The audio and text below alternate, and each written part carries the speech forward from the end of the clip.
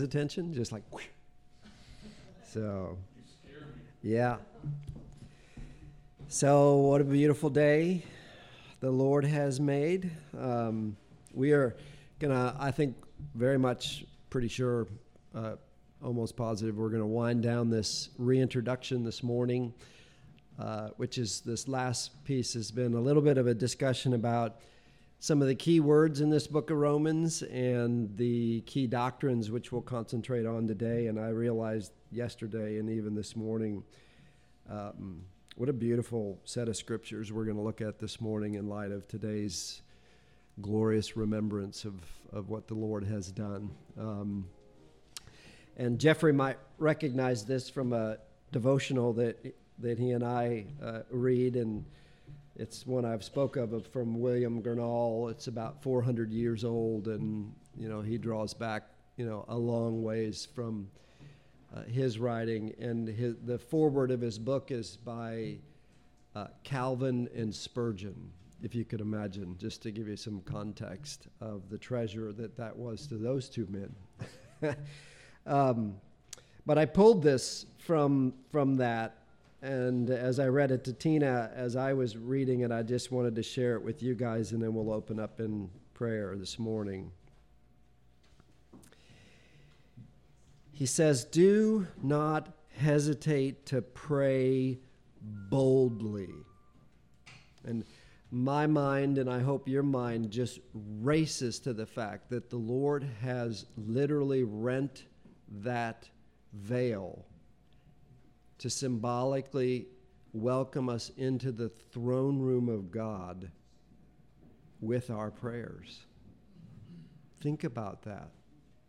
I don't think we think about that enough, right? And not only does, right, because so when I think about coming into the throne room of God with my prayers and my appeals and my heartbreak and my joy, I often don't think about doing that boldly, right? Because it's just overwhelming to think about. But I think it's very right for us to recognize that the Lord has done all of this to include the privilege we now have to be reconciled, which is the day we're celebrating today, so that we can walk right into that throne room of God in spirit and in truth and pour our hearts out to this wondrous Lord and Savior. Isn't that wondrous? Just the very first sentence. And then listen to what he goes on to say. God gives wisdom to all who ask, and he gives generous, heaping portions. And Paul, of all people, just builds that out so beautifully, doesn't he? In Ephesians and Colossians and everywhere else he went in his writing. Never be ashamed to go to him in your ignorance. And this was very convicting for me. How often we can be so sinful this way. He is not like those rude, unfeeling teachers we have seen who seem to delight in mocking the ignorance of their pupils. He's not like that at all. And we've all experienced those teachers and maybe even mimic some of that hurtful behavior. But he says of our Lord, he is a kind teacher. And I love this, your desire to learn from him pleases him. Isn't that wonderful? That morning, that just brought such a calm on my soul to know that the Lord delights in our desire to know him more and more and more and more. And this is precisely what our triune God, has completed from Friday to Sunday, so that we can have that reconciliation that has now become this tender, intimate relationship with the Lord Jesus Christ and the triune God, who sits on his throne, right?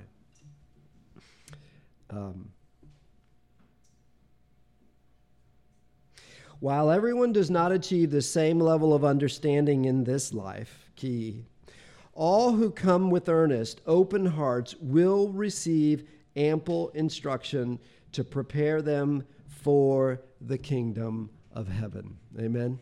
Isn't that just wonderful? Come on in, you guys.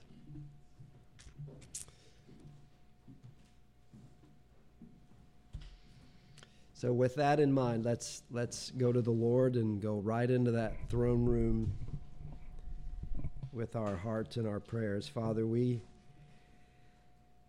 come first to you, for it is on this weekend of all weekends that we can call to mind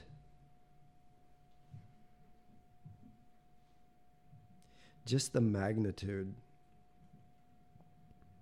When we ponder the children and the loved ones that we love so, so dearly, the fact that you gave us your beloved Son, having decreed full well all of the abuse and the mockery and the murderous plotting, the false accusations, the false trials, the false and illegitimate sentence,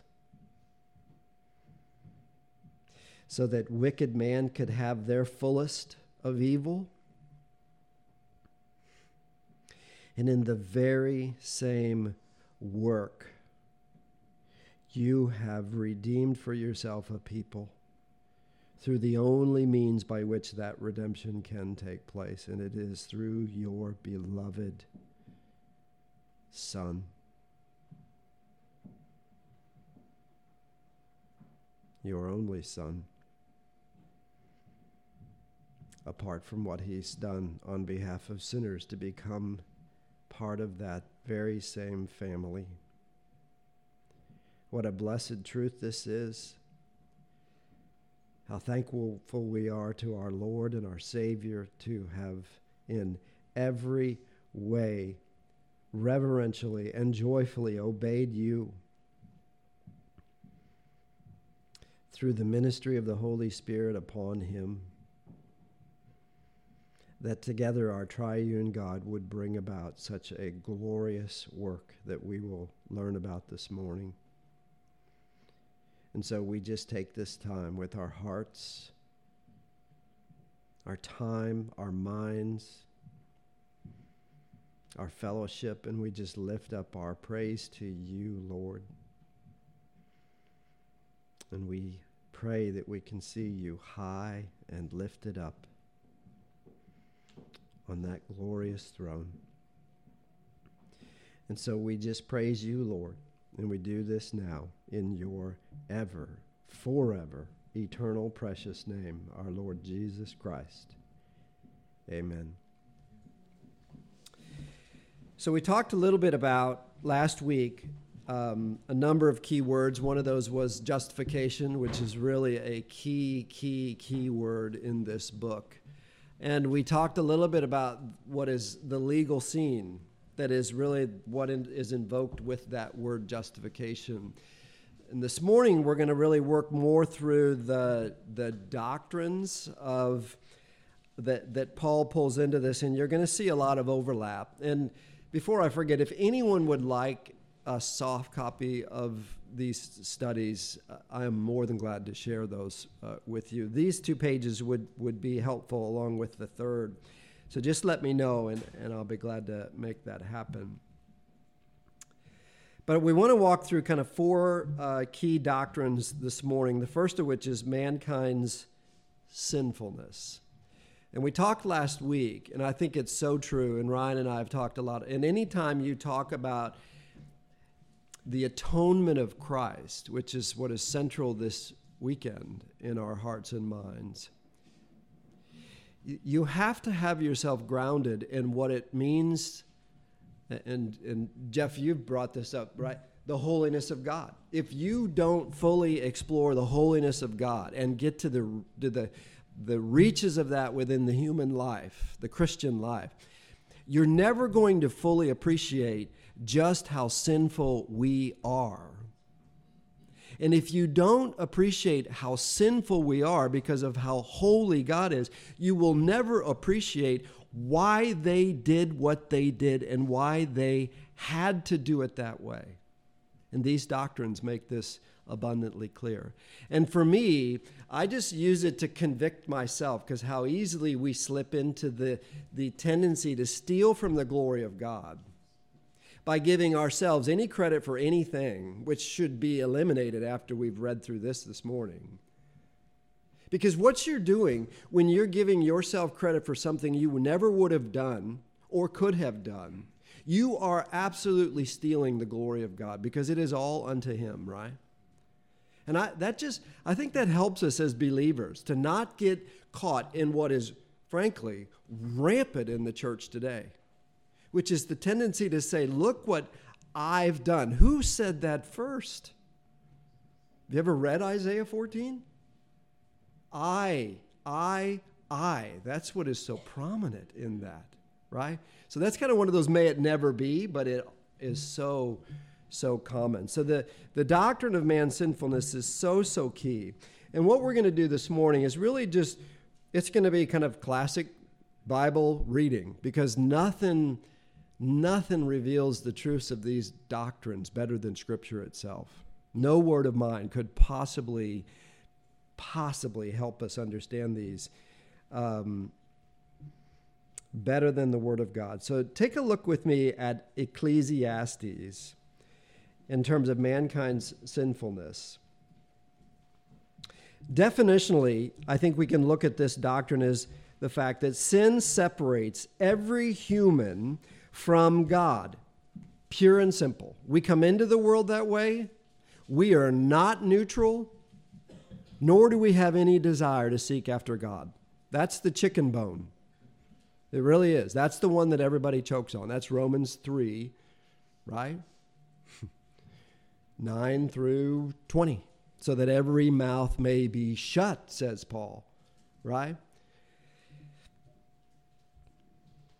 Only Jesus Christ can reconcile God and man. Only Christ and what Christ has done on behalf of the Father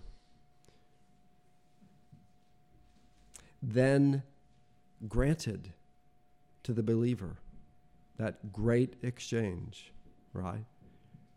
Who does everything in that transaction? The triune God does, right? So important to keep that in mind when we think about the sinfulness of man. Because the moment you unhinge yourself from that, all the doctrines of atonement, the doctrines of original sin, all these things begin to get shadowy and or eliminated and then rewritten. And now pretty soon, man is receiving as much glory as God is in all of this, right? Ecclesiastes 7:20 helps us avoid this trap, where it says, surely there is not a righteous man on earth who does good and never sins, right? It's interesting that it's framed as the righteous man who never does good and never sins. There just isn't one. And we can see this very clearly so we're going to be whipping through some passages again. Go to Ephesians, so we're going to go old and new to see the continuity of the Scriptures around these doctrines. Because as contrary to much belief today, the continuity of these doctrines from the Old Testament to the New Testament are essential to understand them in the New Testament, right? Because it gives us our understanding of the purpose of the law, the fact that our law was our tutor to bring us to Christ, but it was Christ and Christ alone, through faith alone, that we are saved. And that is what the Scriptures reveal to us through and through. But when we think of man's sinfulness, look at this treatment by Paul in Ephesians 2. I'm going to read 1 through 7. How can you slip out from underneath this stone? And you were dead in trespasses and sins in which you once walked. So he's speaking to believers in the past, that former life, following the course of this world, following the prince of the power of the air, the spirit that is now, and very much now, at work in the sons of disobedience. And let me pause there for a second. I watched the sheriff of one of the largest counties in California pour out his heart. You can relate to this, brother. He's been a lawman for 35 years. He's very involved in the military, as is very common. And he said, there was a time in the course of my career where even the criminals had a basic level of respect for human life and for life itself. He said, in the last 5 years, I have never seen a wholesale giving over to an absolute disregard for humanity and for life itself. They don't seem to care if they die in the process of killing me to get what they want. And then he said the hardest thing, and we have an entire system encouraging them to do it. That's just unleashing the lawlessness that we are headlong into. That's what Paul's talking about here. Verse 3. Among whom we all once lived, in case you tried to not be under that rock or slip out from under that rock, right? That's where Paul says, no, not one of you. Every one of you, right? Once lived in the passions of our flesh, carrying out the desires of the body and the mind, and were by nature what? Children of wrath. Whose wrath? God's wrath. There you begin to see the holiness of God, the sinfulness of man, and why we so desperately need the Lord Jesus Christ. Like the rest of mankind. Here comes the but, and you just love these but gods that Paul gives us in verse 4. But God, being rich in mercy, because of the great love with which he loved us, for God so loved the world, right? Even when we were dead in our trespasses, made us alive together with Christ. By grace you have been saved, and raised us up with him and seated us with him in the heavenly places in Christ Jesus, so that in the coming ages he might show the immeasurable riches of his grace and kindness towards us in Christ Jesus. Could you better describe this morning's joy you have in your heart than that passage? And if you don't believe the first half of it, you'll never appreciate the second half of it, right? It was just an enablement if you don't understand how sinful we are, right? And that's Paul's point. Okay, I got to move along. So hard, though. These are just such beautiful, beautiful truths. Romans 5:12. Look at that with me on this doctrine of man's sinfulness. Therefore, just as sin, where did it come from? Just as sin came into the world through one man, Adam, here comes original sin. And again, this is one of the doctrines that in many of the seminaries that were once thought very, very solid is absolutely being ripped apart, which is the idea that original sin has had a noetic effect, a all-encompassing effect on the human soul. And it is only through the regenerating work of the Holy Spirit that that is brought to life. That is squarely under attack in order to defend man's desire to be part of this glorious work that only the triune God has done in their grace and mercy, right? So I just want you to see how these doctrines are under attack from places you would never imagine. Yes, sir. I heard one preacher say people who don't believe in original sin obviously did not have children. Well, there you go. Right? There you go. Yeah, all you got to say is don't do that. And you just possess them to do it. Right? Not my children, but I'm sure it was yours. So, Romans 5:12. Therefore, just as sin came into the world through one man, and death through sin, those twins, right? The two certainties of life. Death, sin. For the wages of sin is death. God decreed it. And so death spread to all men because all sinned. Again, how do you climb out from underneath that rock, right? Okay, so now the next doctrine, justification by faith. Here's a way to understand it narratively: complete freedom from judgment and the bondage of sin comes by faith alone in Jesus Christ. And obviously you can imagine a good concordance would give you a mile of passages that help you with that beautiful truth. But I'm just going to give you a couple. I want you to go to Isaiah 53:11. And this passage in Isaiah 53 at this time of the year is just so wondrous. But just look what is said here about Isaiah 53. Verse 11. Out of the anguish of his soul, he shall see and be satisfied. By his knowledge shall the righteous one,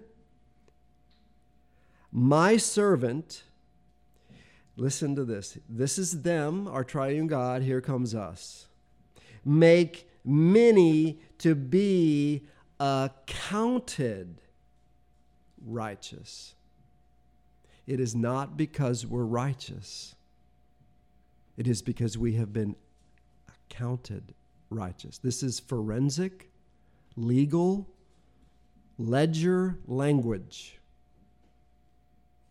Our side of the ledger, sin, all the way to hell. Their side of the ledger, no sin. That no sin side is used to literally, in forensic accounting language, blot out your sin. Never says you were without sin. It blotted them out. That's what happens in this beautiful work of bringing us to faith. And this is the justification by faith, so that they are both just and the justifier, right, as we'll study as we get into this book. So that to make many to be accounted righteous, and he shall bear their iniquities. There's the blotter. Beautiful picture, isn't it? Very visual. Christ is the blot, the holy blot that blots out every one of our sin. And a proper accounting of our sin, I think, would allow us to say, and they are so many, right? Just this very day. Coming back over to the New Testament, look at Titus 3:3-7. And this just is so all-encompassing and wonderful. Titus 3, verse 3-7. For we ourselves were once foolish. Paul couldn't quite get over this fact, could he? Remember the 3 days he was blind and couldn't eat, sleep, or drink? I think this is an awful lot of what dominated his thinking. For we ourselves were once foolish, disobedient, led astray, slaves to various passions and pleasures, passing our days in malice, which is intent to do harm. That is rampant today. It is, hey, let's go out and fill in the blank, right?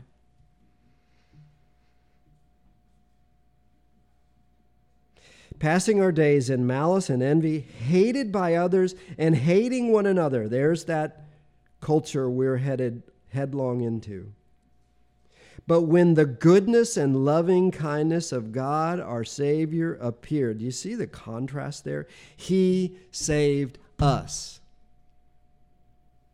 We were headed out to do murderous work, malice, and he saved us.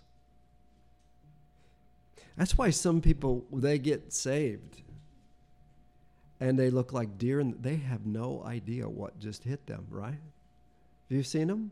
Some people it's gradual. Some people it's just like stunning.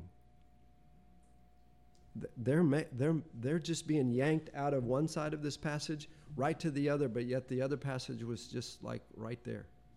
And they're saying, what in the world? And all the people they've hung out with, all the sins that they've been a part of, that is all still very much part of their life. But now there's a war beginning to take place inside of them. That's why the Lord talks about that tender reed, right? Look for those things. This is where we come out of, right? But when the goodness and the loving kindness of God our Savior appeared, verse 5, he saved us not because of works done by us in righteousness. You have no idea how powerful that passage is to a former Roman Catholic or a former any religion that is not true biblical Christianity, because every one of them involves working to be a good person, to be just good enough or better to stand before whatever God it is I think I believe in. That's the religions of the world, of which last count there was about 27,000, if you can believe it. And not because of works done by us in righteousness, but according to his own mercy, by the washing, here comes the work of the Holy Spirit, the washing of the regeneration and the renewal of the Holy Spirit, whom he poured out on us richly through Jesus Christ our Savior, so that, here it comes, being justified by his grace, we might become heirs according to the hope of eternal life, that hope that we talked about last week, which is the certainty of future events, not the worldly hope. It says, I hope, but I don't really believe. This is a certainty of future events, this hope, that we are heirs with Christ. Sanctification, naturally flowing right out of justification. Best way to think of that is through Christ's atonement, believers are glorified and set apart for the service of God. So you are saved unto this. This is the purpose of our life. Look at Psalm 4. Verse 3. And just look at the continuity of Scripture and of David's heart. Psalm 4, verse 3, and then we're going to go to Hebrews 10. So, Psalm 4, verse 3 says, but know that the Lord has set apart the godly for himself. Which flies right in the face of what most of us live for, right? When I say us, I mean the humanity us, right? The Lord hears when I call to him. Amen? Isn't that precious words? Especially when it gets really dark and really fearful and really uncertain. The Lord hears when I call to him. Now, I just treasure this passage for 1,000 reasons, but I'm just going to try to read it through for you. Hebrews 10, go to verse 8, and I'm going to read through verse 14. And here is our blessed, blessed Savior, Lord, and great high priest, who can comfort you in every single trial or difficulty that you might find yourself in, because He says he can. Just think about what he endured 2,000 some odd years ago. Because the first thing he did when he came to Jerusalem was wept. And the last thing they did was crucified him in the most horrifically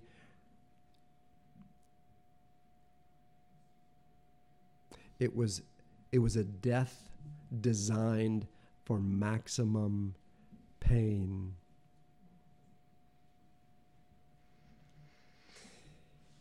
This is our Lord. Hebrews 10:8 says, when he said above, you have neither desired nor taken pleasure in sacrifices and offering and burnt offerings and sin offerings. These are offered according to the law. Then he added, behold, I have come to do your will. He does away with the first in order to establish the second. And by that will we have been, here it comes, sanctified through the offering of the body of Jesus Christ once for all.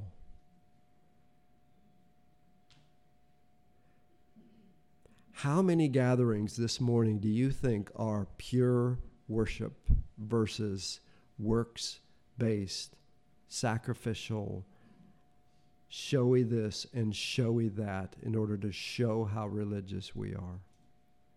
When our worship just sits right here. He doesn't accept those things. Because what do? They exalt man and they steal the glory of Christ. And that's what this writer of Hebrews, clearly Paul's, alter ego, or whatever the right word is, maybe not alter, but so much of Paul's thinking flows through this writer. Verse 9, then he added, behold, I have come to do your will. He does away with the first in order to establish the second. And by that will we have been sanctified through the offering of the blood of Jesus Christ once for all. And every priest stands daily at his service, offering repeatedly the same sacrifices, which can never take away sins. Never. It was always to point us to the need for sins to be finally and fully taken away, and that was Christ in his ministry for the Jewish people and for us. Verse 12, but when Christ had offered for all time, back and forward, eternity, a single sacrifice for sins, he sat down at the right hand of God, waiting from that time until his enemies should be made a footstool for his feet, which he continues to do to this very day. For by a single offering he has perfected for all time, listen to this, those who are being sanctified. Isn't that wonderful? So what does that tell you? On your worst and most sinful day, you are sanctified. It is positional. In God's economy, you are already with them, glorified in heaven, completely sinless. But in order to use us vessels to share the glory of the Christ who has done this to us, he leaves us here in our struggle with sin, so that, as Nancy pointed out last week, that we might continue to cling to him. Only God could come up with this, right? Man could never come up with this. It's just wondrous. I hope it never ceases to amaze me.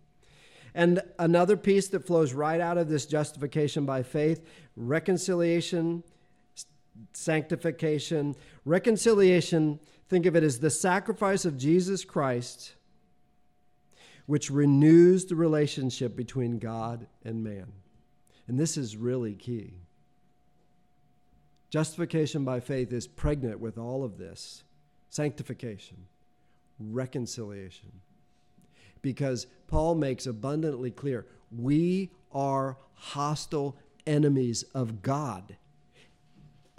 Yeah, we're this, but this is from God's. We are hostile enemies from God. He looks at us and said, that is a hostile enemy of mine. Right? And that is bridged and reconciled through the work of Christ.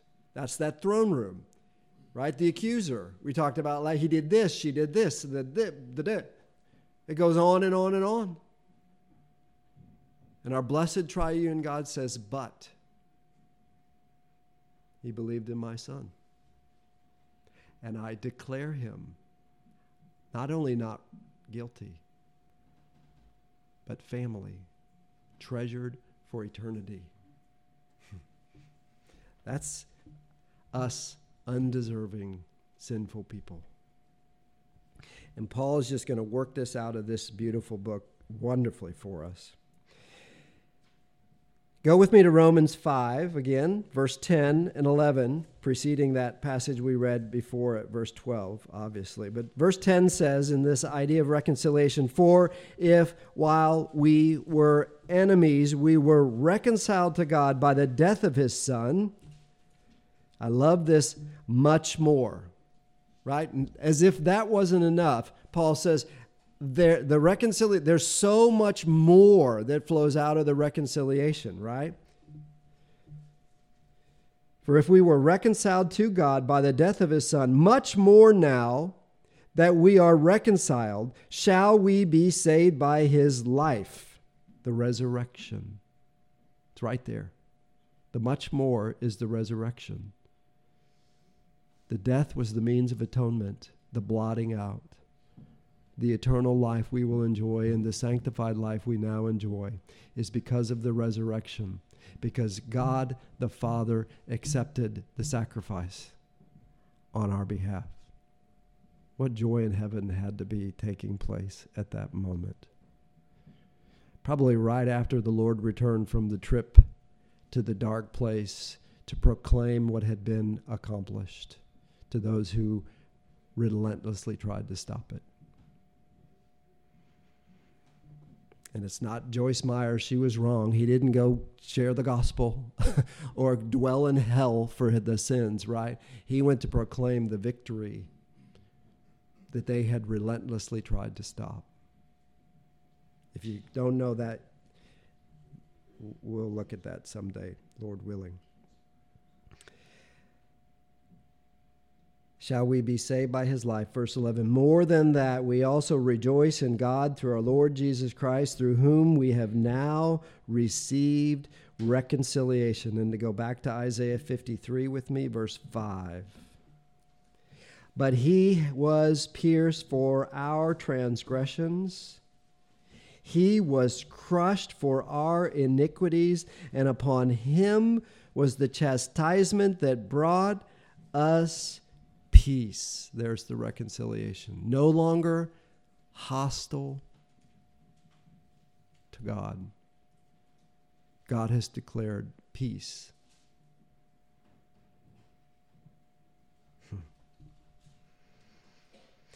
And with his wounds we are healed. Ephesians 2, 14 through 16. You guys are going to know how to flip through your Bibles good.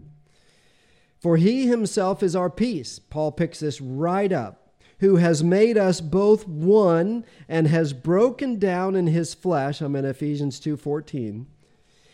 Broken down in his flesh the dividing wall of hostility.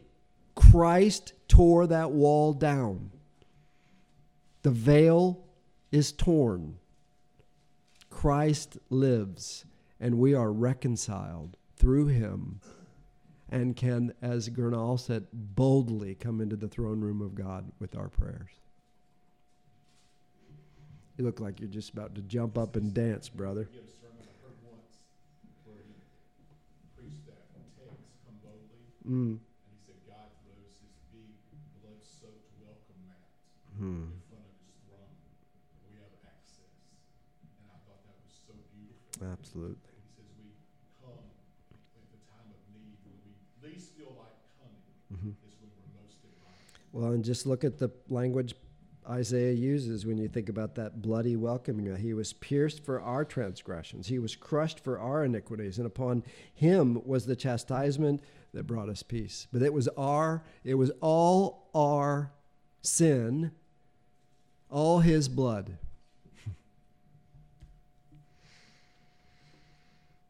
This is the beauty of just digging into these scriptures. Ephesians 2:14 through 16, I've read.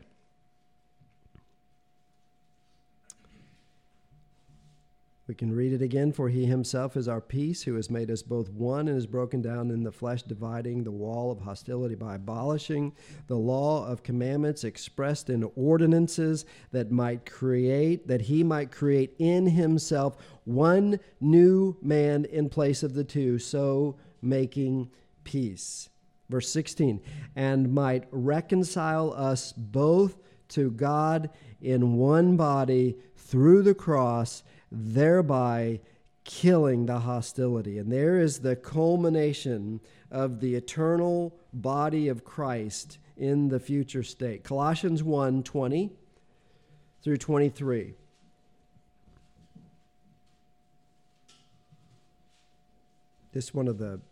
How can you say one of the sweetest books? It's one of the 66 sweetest books, right? But this is certainly right. And it's probably the sweetest when you're reading it, whatever book it is. But Colossians 1:20 says, and through him to reconcile to himself all things, whether on earth or in heaven, making peace by the blood of his cross. And here it comes again, you who once were alienated and hostile in mind, doing, present tense, evil deeds, he has now reconciled in his body of flesh by his death, in order to present you holy, hard words to imagine, holy and blameless and above reproach before him. Holy and blameless, and above the true reproach of the accuser because of Christ. These are these doctrines, and the reason we walk through these passages is that's how a doctrine is understood. You walk through the Bible and you begin to see these themes of Scripture over and over, and they're central to your understanding of what the triune God has done. Paul says in verse 23, if indeed you continue in the faith, stable and steadfast, not shifting from the hope of the gospel that you heard, which has been proclaimed in all creation under heaven, and of which I, Paul, became a minister. What a joy that must have been for Paul. I want to read to you a couple of commentaries, and then we'll close this portion of our study. It's from Dr. Boyce on John 12:44, where you are in the midst of this intense exchange of our Lord, because he's going to the cross, and he is speaking not only to the Sadducees and the Pharisees, but he is speaking to the entire crowd who was going to welcome him into Jerusalem and crucify him. Same crowd. And Dr. Boyce's heart just rises up from John 12:44 through 50. We won't read that, but listen to Dr. Boyce's call. Do you think God is love? You know that God is love because Jesus Christ is love and showed it by dying for us. Do you think that God is holy and righteous and good? Do you want to know that God is filled with wisdom, that he understands you, that he is able to help you in any extremity? You know that because of Jesus. Therefore, we as Christians are not left in the dark as to what God is. We do not find ourselves saying, "Oh, I wish I knew what he is like. If only I could know him. That would certainly be satisfying." We are not in the position of those who make that kind of statement. Rather, we are those who turn our eyes to the Jesus we find in the Scriptures and say, "There is our God revealed." And we love him and worship him because of it. I want to end at 2 Corinthians chapter 3.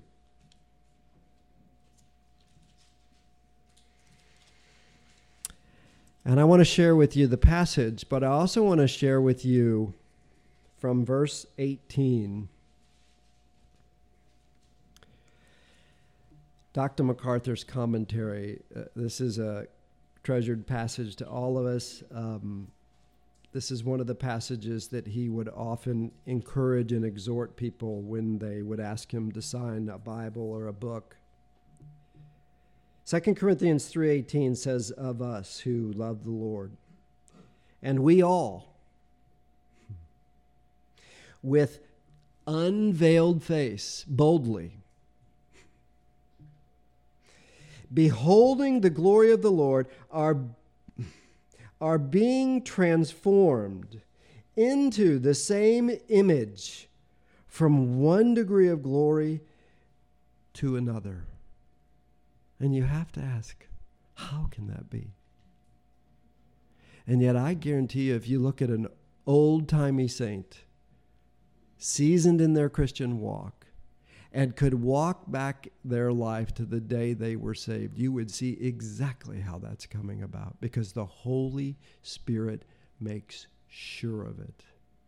It is the ministry of the Holy Spirit to glorify Christ in your sanctification and mine. Isn't that beautiful?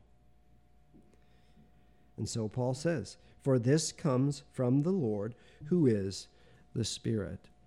Now, if you've got your MacArthur Study Bible, I'm just going to read his commentary on this. "We all," he says, "not just Moses or prophets, apostles, and preachers, but all believers with unveiled face, believers in the new covenant, have nothing obstructing their vision of Christ, and his glory is revealed in the Scripture, beholding our reflecting as with a mirror." Paul's emphasis here is not so much on the reflective capabilities of the mirror as it is on the intimacy of it. I have been crucified with Christ. It is no longer I who live, but Christ who lives in me. That's what you should see in the mirror. That's the intimacy Dr. MacArthur is talking about. Mirrors in Paul's day were polished metal, and thus offered a far from perfect reflection. Though the vision is unobstructed and intimate, believers do not see a perfect representation of God's glory now, but will one day. Right? There's hope for us, Mark. Being transformed, a continual progression, transformation into the same image. As they gaze at the glory of the Lord, believers are continually being transformed into Christ's likeness. The ultimate goal of the believer is to be like Christ and be continually focusing on Him. The Spirit transforms the believer more and more into His image, from one degree of glory to another, from one level of glory to another level of glory, from one level of manifesting Christ to another. This verse describes progressive sanctification.